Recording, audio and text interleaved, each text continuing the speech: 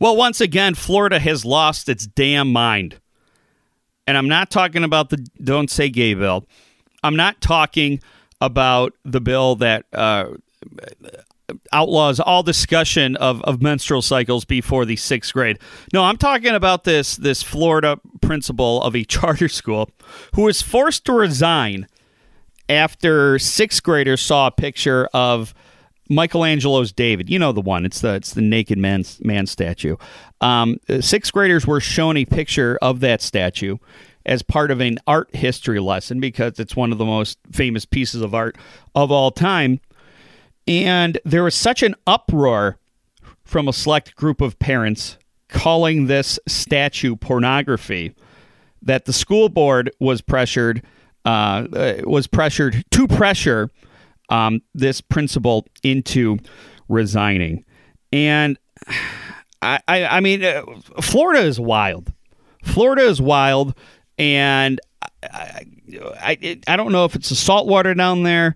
I don't know if it's the water from the Everglades, but there are all these crazy things being done in the name of protecting the children. I mean, I don't know what these parents were expecting. Maybe they're expecting a Ninja Turtle. Oh, listen, a naked fellow. This ain't one of the Ninja Turtles. This is pornography. I'm going to complain. But Florida is slowly losing its damn mind. And the kids are, the kids are what's the opposite of benefiting from? The kids are suffering. Not to be all Sally Struthers, save the children. But this is just one in a long line of heavy-handed things that have happened in the name of protecting the children. Now, number one, I think that if your child is of middle school age and they are learning art history, or even if they take a field trip to the art museum, I think you're going to have to assume that they're going to see some type of sculpted nudity or painted nudity. Often, the nudity of the sculpture, it might have certain body parts but no arms. I don't quite understand that. You can definitely probably see where the sculptor's priorities lie. But this is a classic work of art. So much so that the mayor of Florence, Italy, tweeted out an invite for the parents at this charter school to come to Italy and see the Michelangelo's David in person. I mean, you just think about it, and I don't know if they watch too much Newsmax. I don't know if they listen to too much Alex Jones, but literally everything is a threat to parents down in Florida.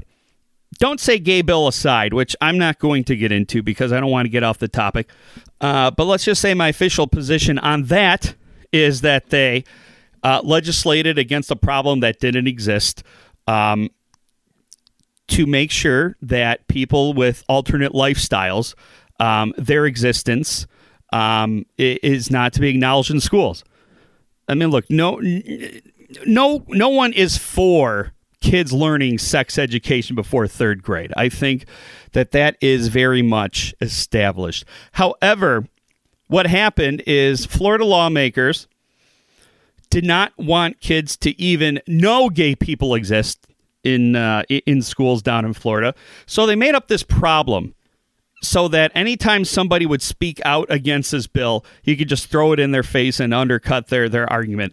Hey, you know what? I think this Don't Say Gay bill thing kind of goes a little far.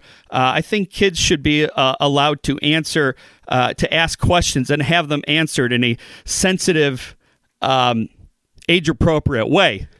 And then, of course, oh, look, you pervert! You're all for kids learning sex education before the 3rd grade. Well, number one, nobody's for kids learning sex education before 3rd grade, and number two, it's not even something that's happening. The legislature literally made up a problem that did not exist to push through their backwards agenda. If the bill was literally just to make sure that kids didn't learn sex ed before 3rd grade, I'd be all for it.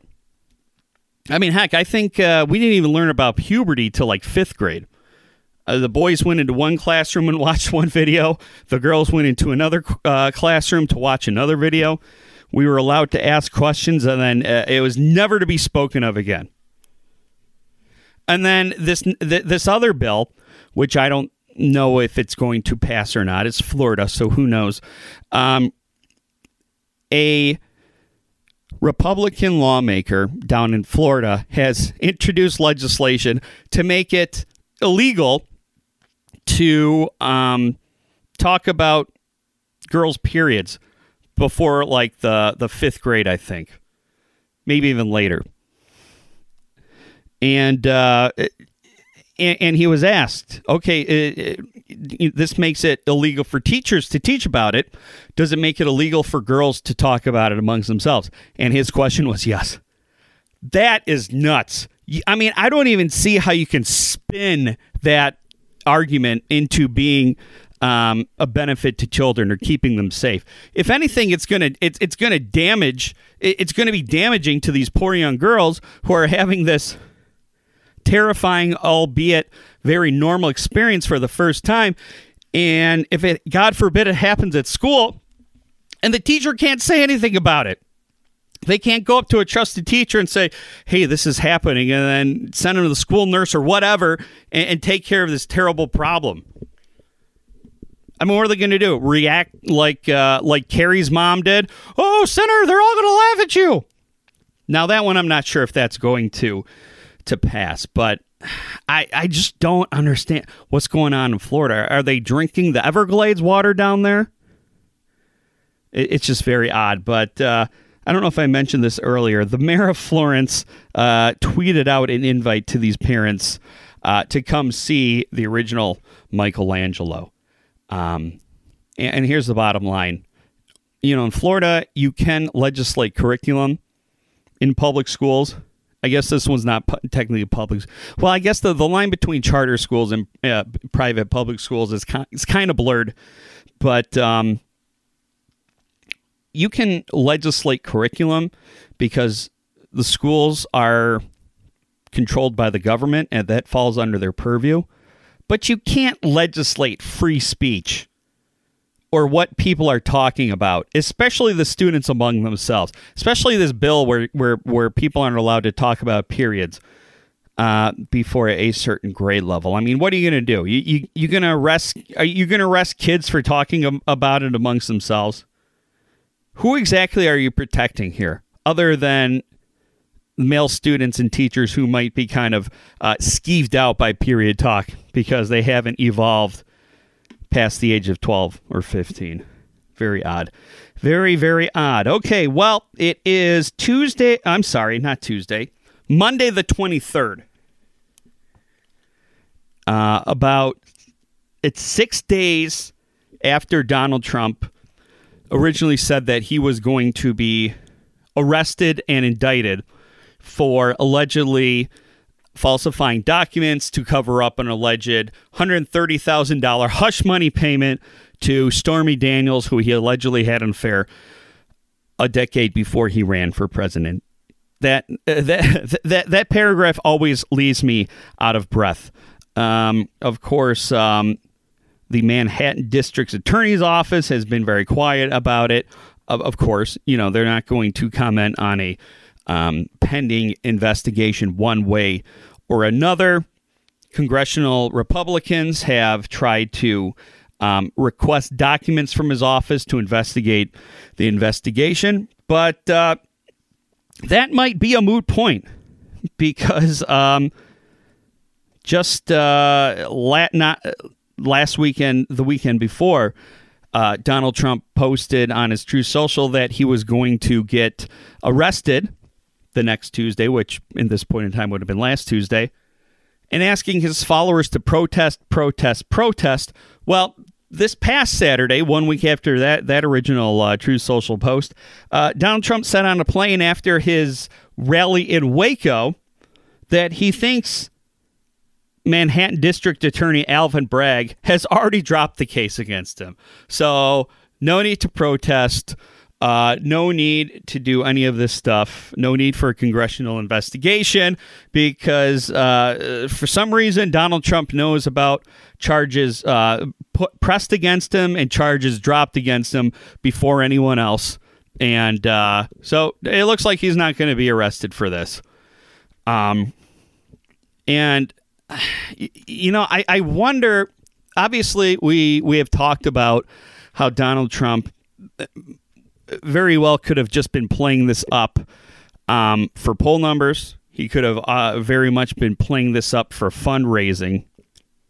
But I wonder if he saw, after his calls for protests in all caps, if he saw the muted response that he got and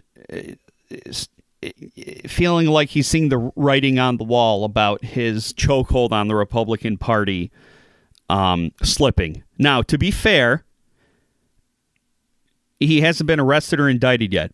So protests could still happen. But I believe it was Monday or Tuesday of last week, the day before and the day of his alleged indictment that never happened. There were only a few scattered protesters outside the criminal courthouse in Manhattan. Now, there was a bomb threat called in, so you can't minimize that. But the crowd showing up to protest was very small, much smaller than a lot of people who heard shades of January 6th in that Truth Social post feared. So I wonder if this declaration of the charges being dropped against Donald Trump is him saying things did not come to pass the way that he had hoped when it came to protests and a bump up in support. And he just kind of made this comment to declare victory, saying, "Oh yeah, it didn't happen. It didn't happen because I won, and my legal team and the American people know what's right." And eventually, this crooked DA decided not to try to mess with MAGA Nation. So we'll see. I mean, it's still everyone is still on indictment watch. Everyone is still on indictment watch. So we may not, this thing might not be over. And even if Donald Trump walks on these charges, he still has the Mar-a-Lago search, which attorney-client privilege was ordered to be broken to turn over the documents. Donald Trump's executive privilege has been denied in the January 6th investigation. So Mark Meadows and a whole bunch of other high-ranking Trump officials are going to be forced to testify in that investigation as well. And oh, by the way, he still has he still has that special grand jury down in Atlanta suggesting indictments for his role in trying to overturn the Georgia election. So this, I mean, in the grand scheme of things, this alleged hush money payment and the alleged cover-up of it is pretty much a speeding ticket. All right, so I thought Elon Musk had already ordered his employees back to the office, both at Twitter and at Tesla. But this weekend, Elon Musk sent an email at 2:30 in the morning to all of his employees saying that the office is not optional and that they need to come back to the office or find a new place to sell paper or to code Twitter or whatever. And I thought, I'm sorry. I'm getting my lightning rods mixed up here. I thought Elon Musk had already ordered both of his employees back. And I don't understand, unless it's mission critical for people to be back in the office, all these corporate and management types insisting people return. I remember back during the pandemic, there was a time where it seemed like people were doing just fine working from home. In fact, they were much more productive. They got more done in less amount of time. And for those that didn't mind the social isolation or preferred the social isolation, they were thriving. It was better, for their mental health. It was better for their work-life balance. And I think what happens is there are some management type.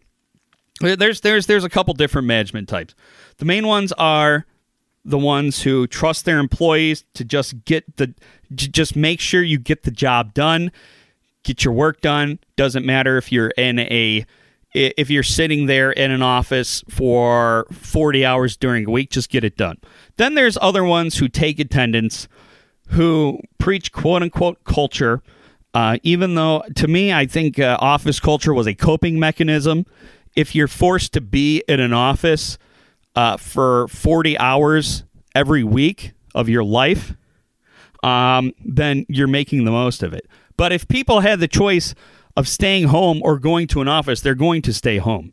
And culture is something that I honestly think it only management misses. All right, if you love your coworkers enough, you're going to get together with them outside of work. You don't need this culture. You don't need this water cooler talk. And to force employees back to an office, I think it reflects poorly on a manager because they can't manage if they're not allowed to babysit their employees, and B, there's probably some that are on a power trip that feel like they don't wield as much power when people are spread out amongst their homes instead of consolidating in one building. And by the way, I mean sending emails out at 2:30. I mean, that just comes across as unhinged. I mean, it sounds like he was rage mailing from the toilet or something. I mean, why is it so important to send out an email 2:30 a.m. on the weekend telling people they have to come back to the office? Did he get frustrated that he put this edict out back in November and it's now March and people are telling him to go pound sand because they're working just fine from home? How much power does he have? I mean, he has laid off or had a large chunk of his workforce resign. And so eventually he's not going to have enough people to wield this bend to my will or you'll be fired power around. And it's also surprising that a guy like Elon Musk, who essentially was revolutionary in the auto industry for getting rid of clunky buildings and infrastructure and selling his cars without dealerships.